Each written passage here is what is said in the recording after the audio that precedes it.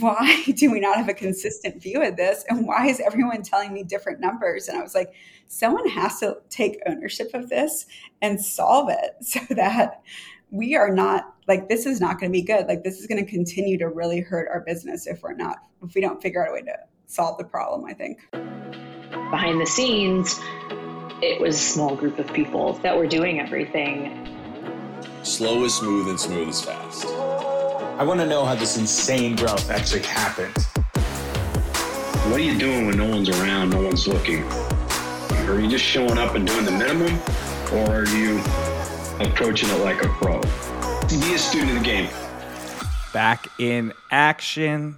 I hope you're having a fantastic day. Thanks for hanging out with us for the next 40 minutes.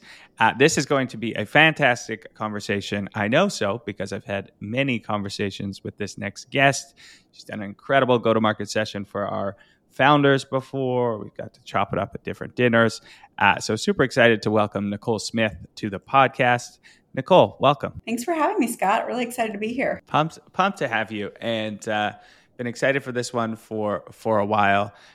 So always like to quickly do a bio for those listeners. So Nicole is the current VP of Marketing at Tackle, where she oversees strategy and execution across brand, demand gen, content, product, customer, and partner marketing. So the whole gambit. She's extremely passionate about building go-to-market programs that align cross-functional teams while scaling revenue. It's going to be a big piece of what we talk about today is how important alignment actually is. And it's not just a buzzword. It is incredibly important. And we'll try and get really tactical with that. And before Tackle, she built and scaled a marketing team from the ground up at 2 previous SaaS companies, and also advises early stage SaaS companies as they build out their marketing team and strategy. We're very fortunate to have her in the GTM fund from the early days. What am I missing there, Nicole? I don't know, you just made me sound a lot more important and cooler than I think I am, probably, honestly. But no, just thanks to the GTM fund for helping me get some great advising opportunities. It's been an amazing group to be a part of. Awesome. Well, thank you. It's a win-win when we can connect incredible operators with founders. And sometimes I feel like as go-to-market leaders, as marketing leaders, because we almost live in like a bubble altogether, we can forget how much, we know, and like this insane amount of knowledge that we've accrued over our careers. And then you talk to a founder, especially if maybe they're more technical or this is their first startup. It's always great to play matchmaker in that scenario. How's your summer been going so far? Any fun things? We just got back from a trip to Spain. We went with another couple. We celebrated like some birthdays over there, and we went to Madrid, San Sebastian, and Barcelona. So that was really fun. Nice. Ate all the tapas, drank all the good wine, I'm sure. Gosh, like so many tapas, lots of sangria, lots of wine. I don't think we ever, it's kind of like you just have a constant little buzz when you're over there because there's never an excuse like not to drink. You can start totally early there. And then you come back and you're weirdly like, why am I thinking about a beer or wine at like 11 a.m.? This is not normal. Had to dry out for a little bit. Yeah, I feel that. I had the same thing when I came back I was in Bali recently. It was actually a little more of I would say a healthier trip. Did a lot of yoga and stuff, nice. But would mix in some lunchtime beverages for sure. All right. So one of the things I wanted to talk to you about before we kind of dive into your story is this idea about alignment. And we've talked about this before, and it's how to really align marketing, sales, and partners to be one cohesive go-to-market, team. And it can be tough as you're scaling up, as you're moving fast, as everyone has competing priorities. But what are some of your thoughts on alignment? So I think it's really hard to do first, I will say, like you said. Everyone is moving fast, has different priorities, but I think it can really change the nature of a business and like change revenue outcomes as well. And I think a lot of organizations like to say they're aligned, but that, if you really break it down and look at it, they're not aligned. Like, sure, maybe you're meeting weekly or something like that, or you're working on some of the same campaigns, but at the end of the day, there's still a lot of friction in the system. And you'll see a lot of like tension still between maybe marketing and sales, or you're not using the same terms to talk about things. You're not reporting the same way, or maybe the worst could be like you go into a board meeting and the CRO and CMO aren't aligned or aren't saying the same thing. And so kind of, after seeing this at a few organizations, I really worked to develop a framework, when I was at Tackle, of what does really alignment mean for the go-to-market team? What will it mean for us to be, I call it like more of a modern organization around go-to-market alignment? And how can I implement this and get my peers to buy into this as well, so we can operate differently? And it's not just like a quick thing of, hey, let me put a piece of paper in front of you and say, this is how we're going to do this. It's kind of a long transformative process to think and operate differently. You mean having a weekly stand-up with sales, marketing, and your partners is an alignment? That's not all it takes? Yeah, it's a nice tiny step, but yeah, not quite. Yeah. That's certainly the Band-Aid solution that maybe makes people feel good, but it's not actually getting anyone closer to business outcomes. Yeah. So I would love it if you could walk through that framework, if you don't mind sharing it. Sure. And just like stop me with any questions, because I feel like I'll just babble on about this.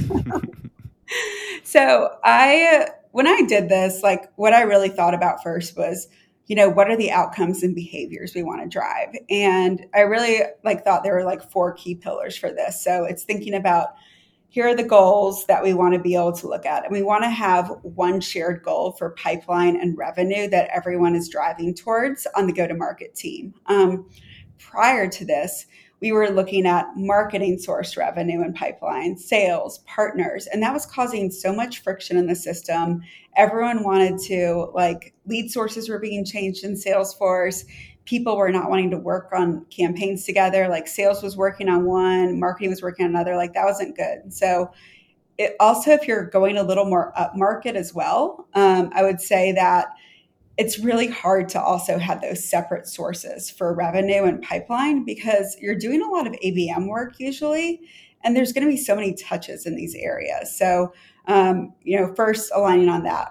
Our goal for this was we want to have one shared pipeline and revenue goal.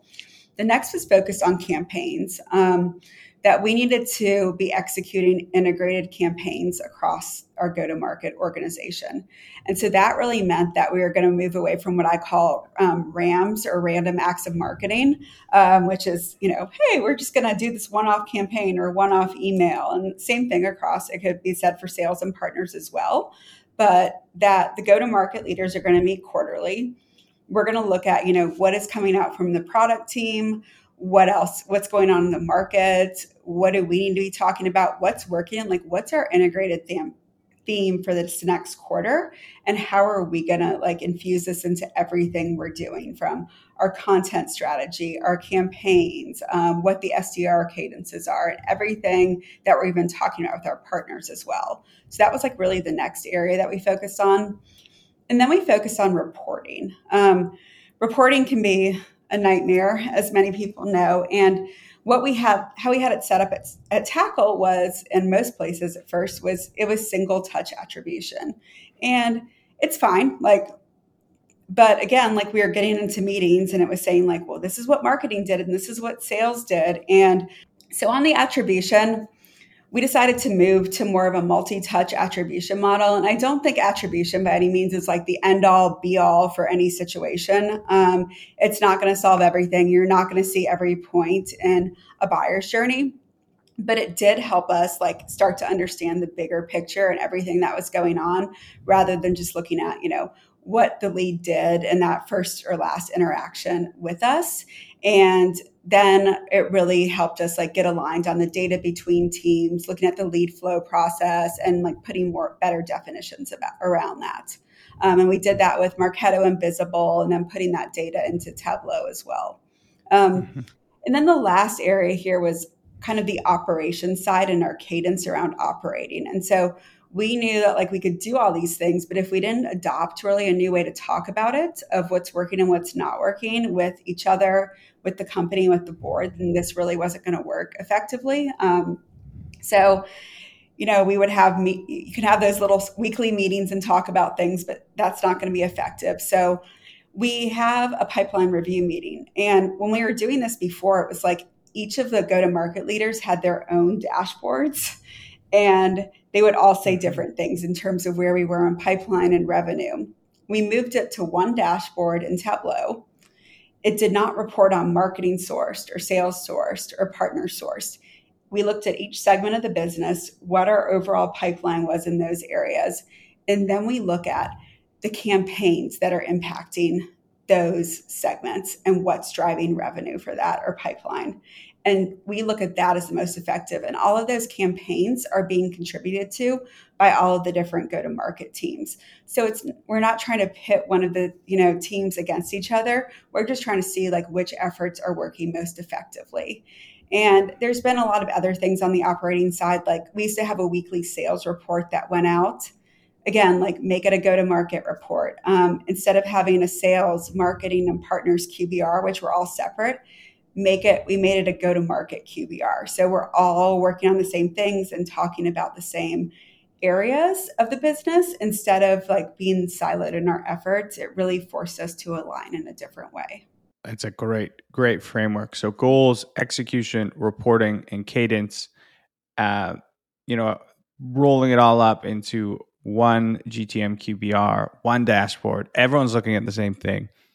I guess like just playing devil's advocate a little bit, listeners might be thinking, okay, that's great for like alignment, but it might make it tougher to diagnose where the breakdown is happening, if there is a breakdown that's happening. Is it more that like that data still exists? If I want to double click into it, I can go by campaign, who was actually sourcing it. Can I get that data? Or do you think that even having that is not beneficial for alignment?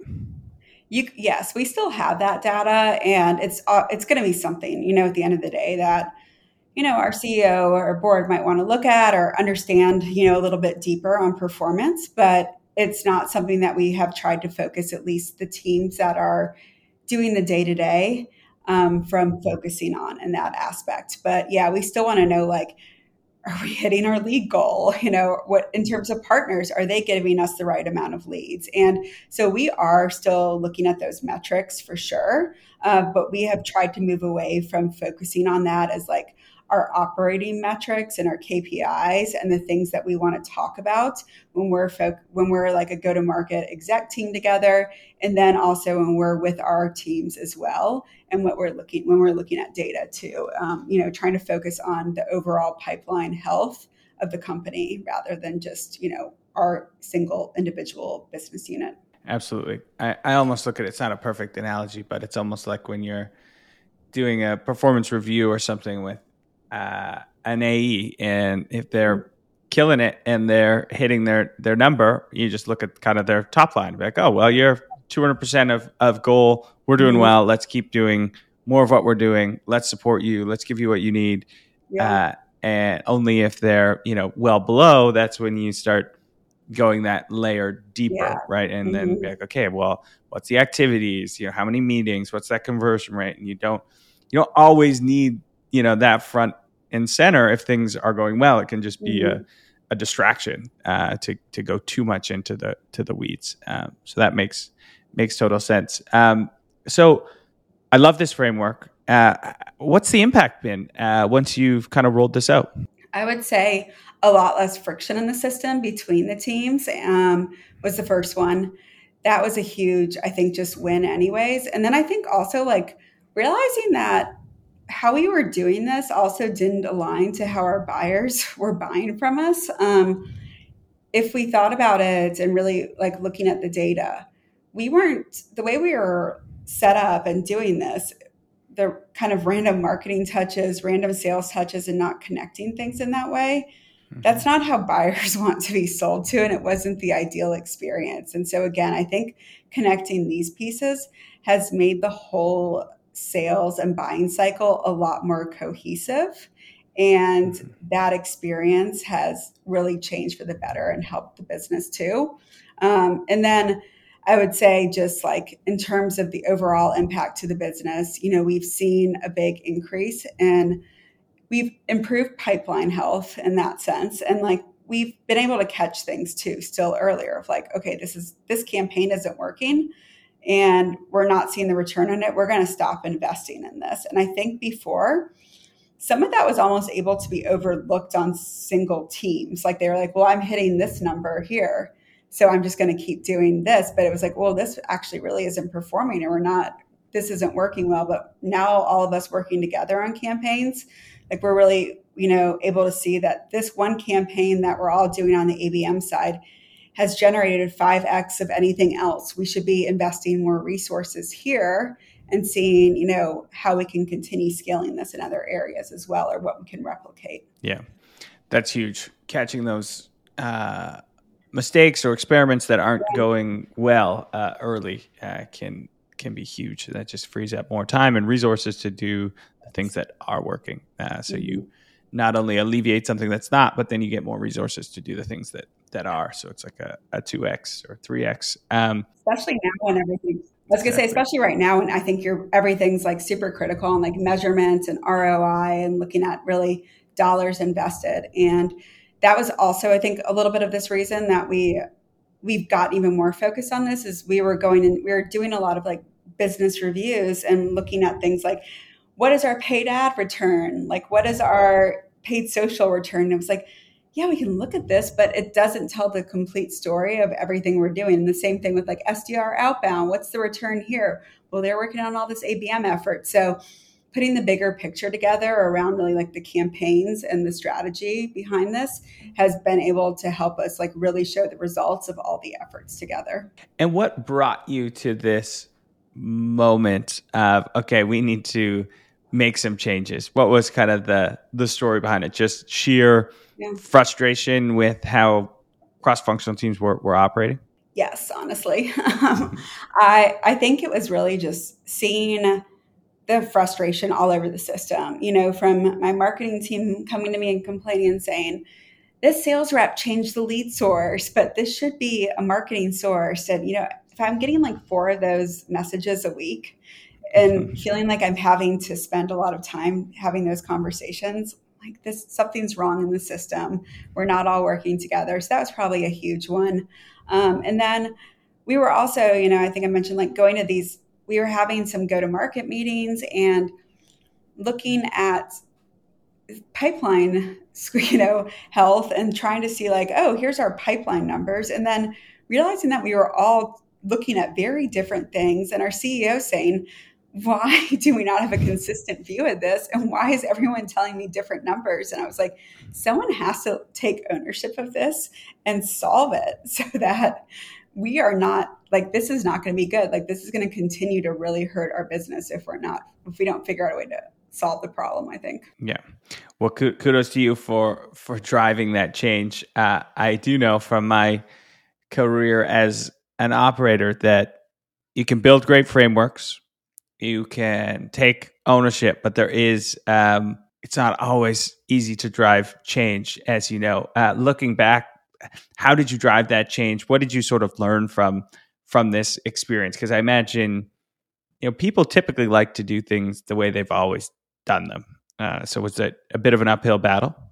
A little bit in some areas. I think, by first creating like this framework and saying, here's what I think we should try and do from this and getting alignment there, that was a good first step, and not just trying to solve everything at once. Like, we almost did it in stages and prioritized that. I also would say built a tiger team around this. And we had people from RevOps, like finance, sales, marketing, partners, obviously involved here.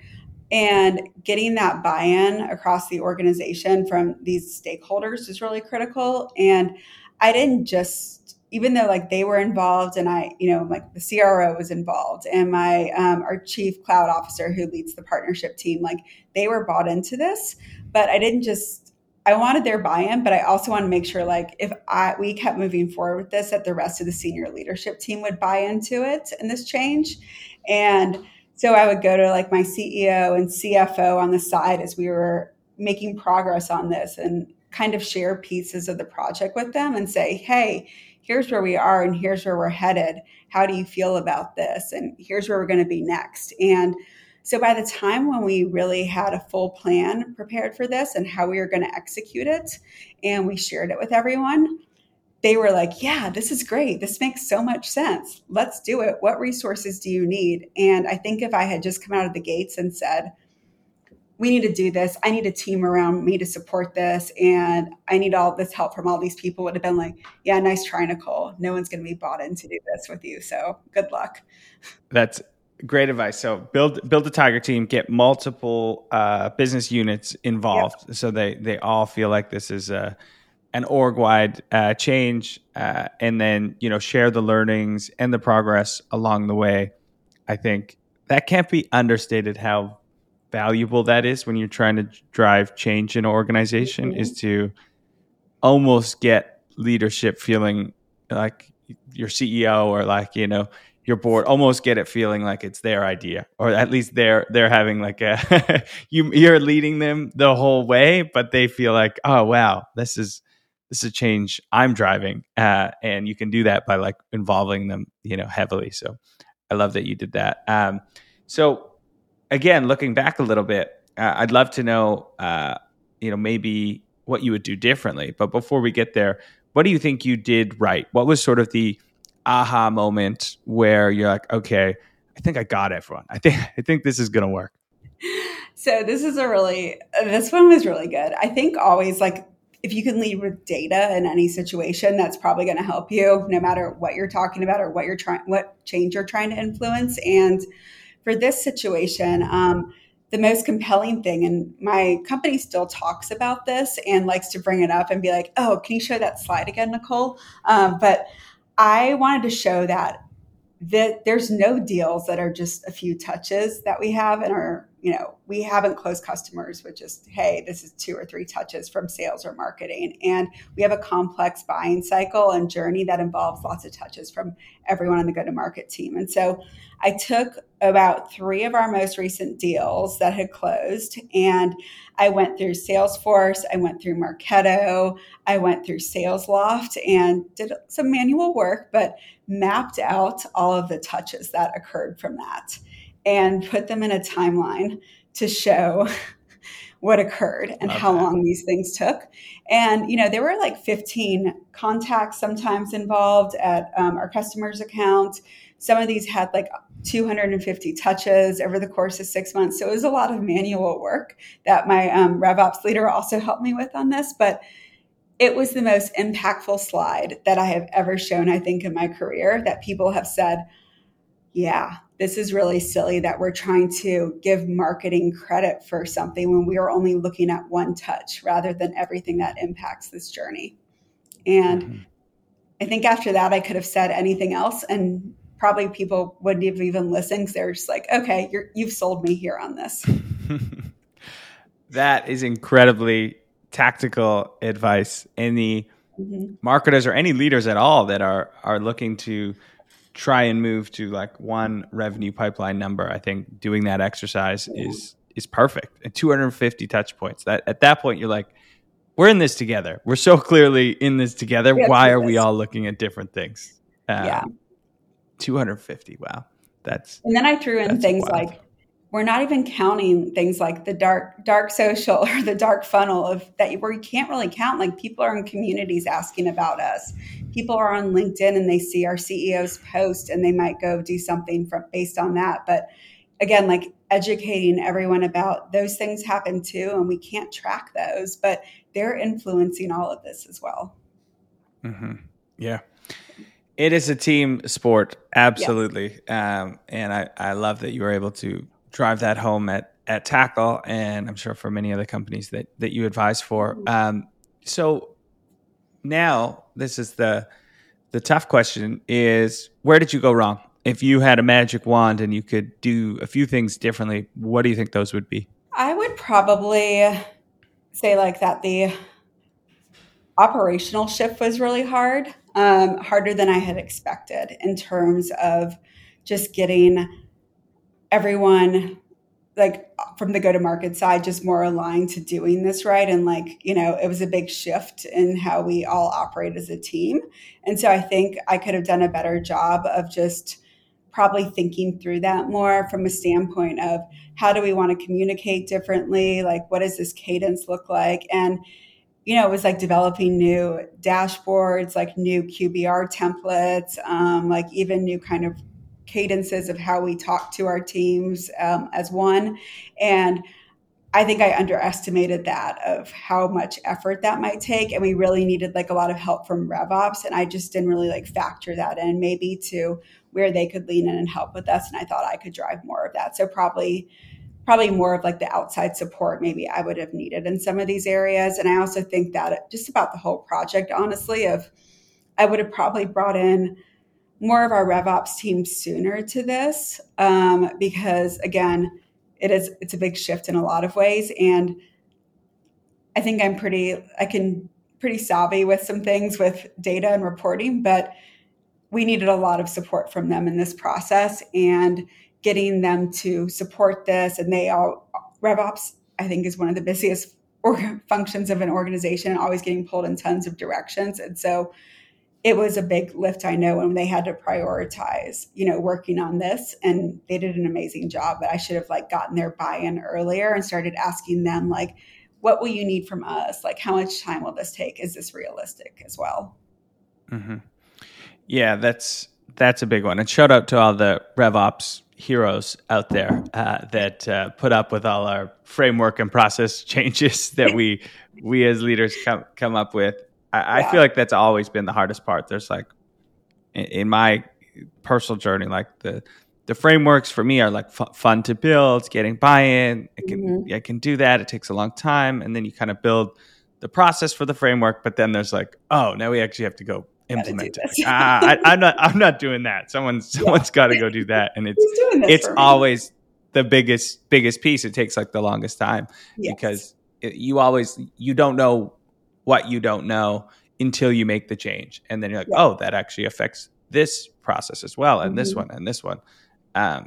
So I think that's a great learning. Get RevOps bought in early, and not only bought in, but make sure they know what's coming and they have the time to deliver for you. That was great. Thank you so much for sharing that time period and that story. I guess if you could maybe summarize, 3 learnings from that time period, what would those be? I would probably say like that, I think really taking ownership of a business point of friction, it helps elevate your career.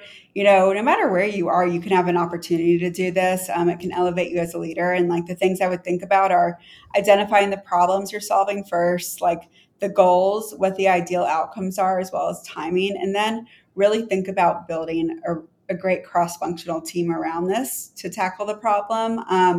Share updates regularly with the key stakeholders, lead with data, and then get executive buy-in along the way as well. So that's how I would think about it. Great advice. That those couple sentences will take you very, very far in your career. I've been often told, like, go fix the problem that no one else wants to fix. Yes. And that's how you can go really quickly in your career and have a big impact on the company. So I want to switch gears a little bit here, and we always get great listener questions. And I was going through some this morning, and I thought this one would be interesting to kind of wrestle with. It is a tough one because I think everyone is trying to look for a silver bullet right now, as most of our other bullets aren't working, or our traditional bullets are no longer maybe producing at the same rate that they used to. Question is, our pipeline has been stagnant and outbound doesn't seem to be working. Where would you advise that we invest our marketing dollars in demand gen right now?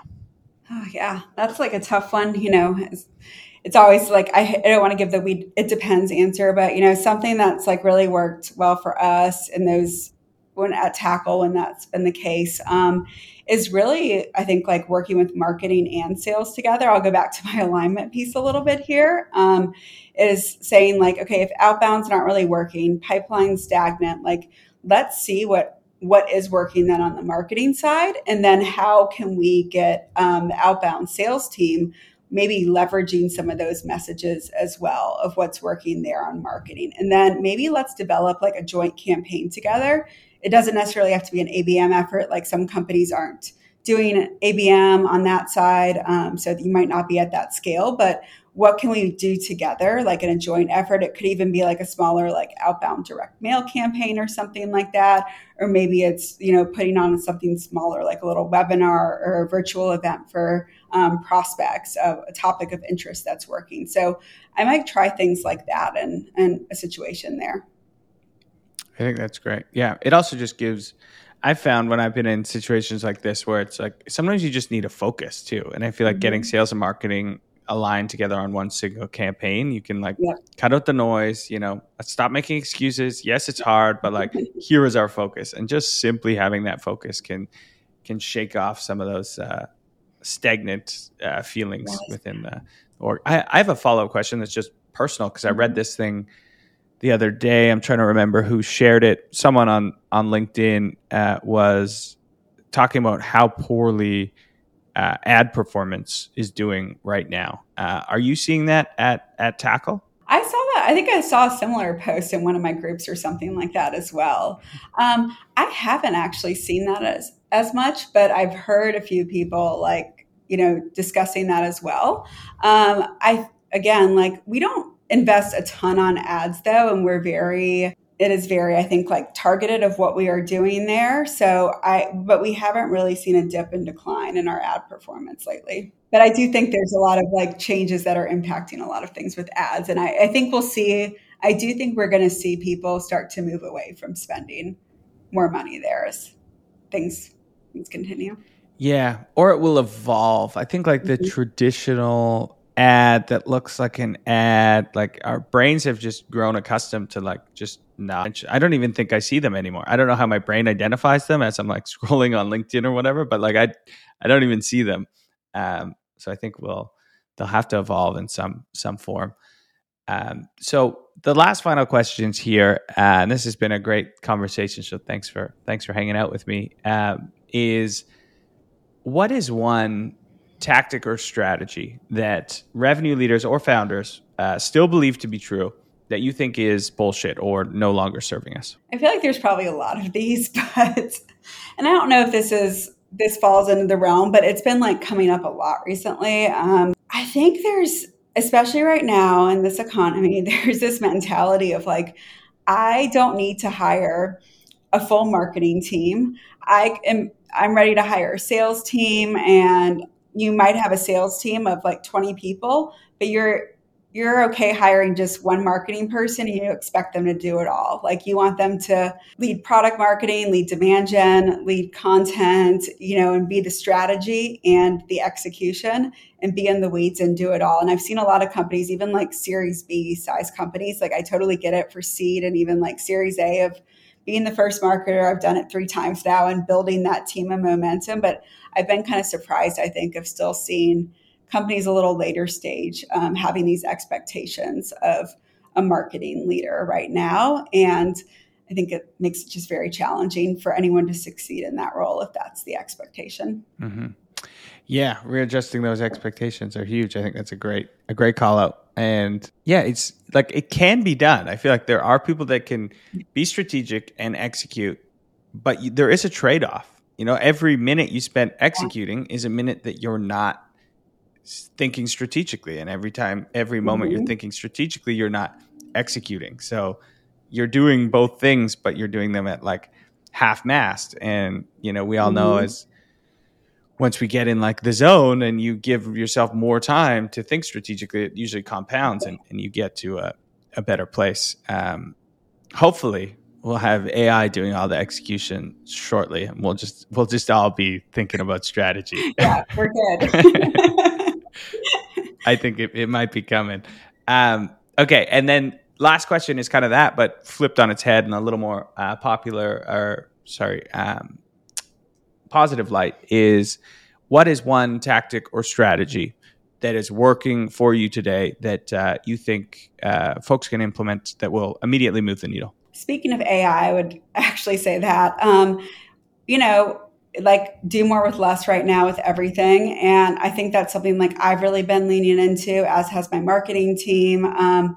There's just been a lot of things like that. It's like a little bit smaller team right now that we're saying like, oh my gosh, someone else used to do this. Now we have to do it. And I need to turn this press release into a blog post, or I need to turn this webinar into like a ton of social posts, and then emails for the sales team. And there's just so many ways to leverage different AI tools to really help you accelerate this, and that you're not starting from scratch.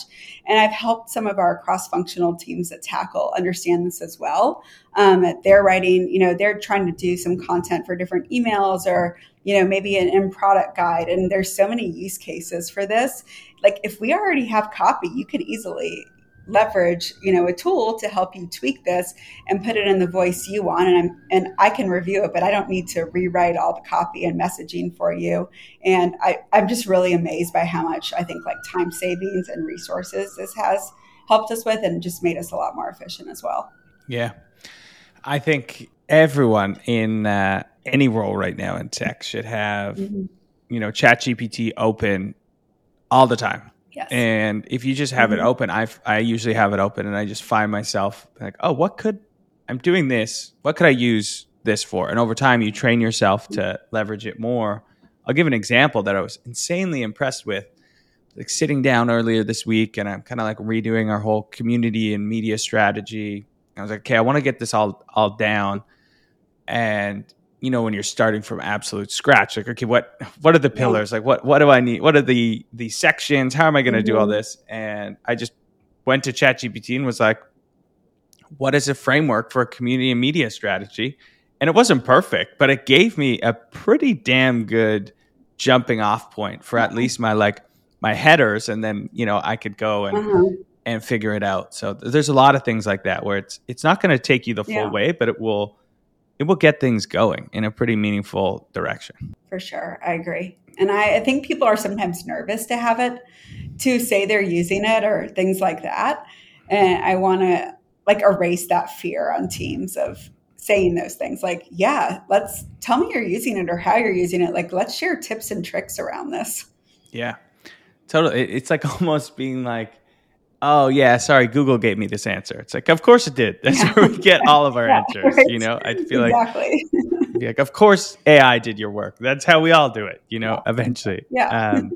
It's about how you leverage it. Well, Nicole, thank you again for hanging out. That was a great conversation. Appreciate you sharing your story and a bunch of great views and strategies and tactics that you've implemented.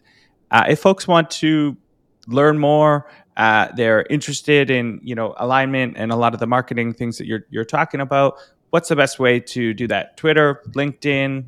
How should folks follow you? Love for them to find me on LinkedIn and connect with me there, and I'd be happy to chat and help anyone that I can.